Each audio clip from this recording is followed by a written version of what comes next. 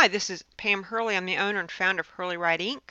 I encourage you to check out our website, www.hurleywrite.com.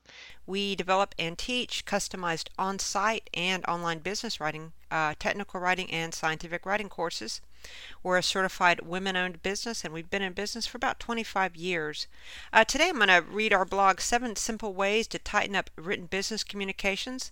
This was posted on our site on the 3rd of September 2014. With so much of today's business communications conducted in writing, your writing skills affect not only your ability to do your job, but also your image as a professional.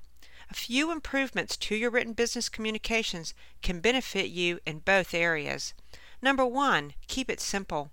The best way to get a point across is to keep things focused and concise.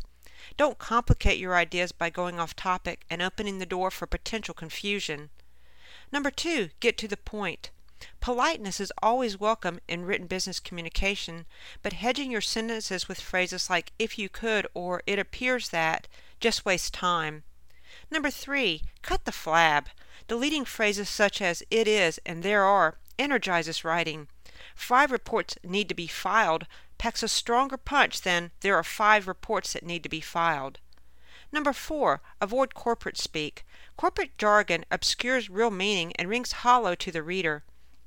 As much as possible, skip the jargon and state what you mean clearly and directly. Use contact rather than reach out, and improve instead of take it to the next level. Number 5, curb your enthusiasm. Too many superlatives such as extremely urgent and the most critical question can have an unintended effect. A more neutral, factual tone helps ensure you're taken seriously. Number 6, watch your structure. Including non-parallel structures in a sentence jars readers. Aim to maintain the same patterns throughout your sentences.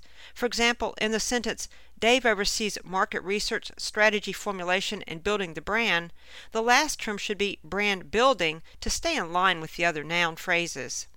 Number 7, check grammar. It's easy to bungle grammar and come off looking careless, especially when you're pressed for time. Be particularly careful to avoid dangling modifiers. For example, after months in decline, Deborah brought our sales back up suggests Deborah was in decline rather than the sales. If you could use professional help sharpening your written business communications, contact us at hurleywrite.com, pam@hurleywrite.com, or 877-249-7483. Thanks so much.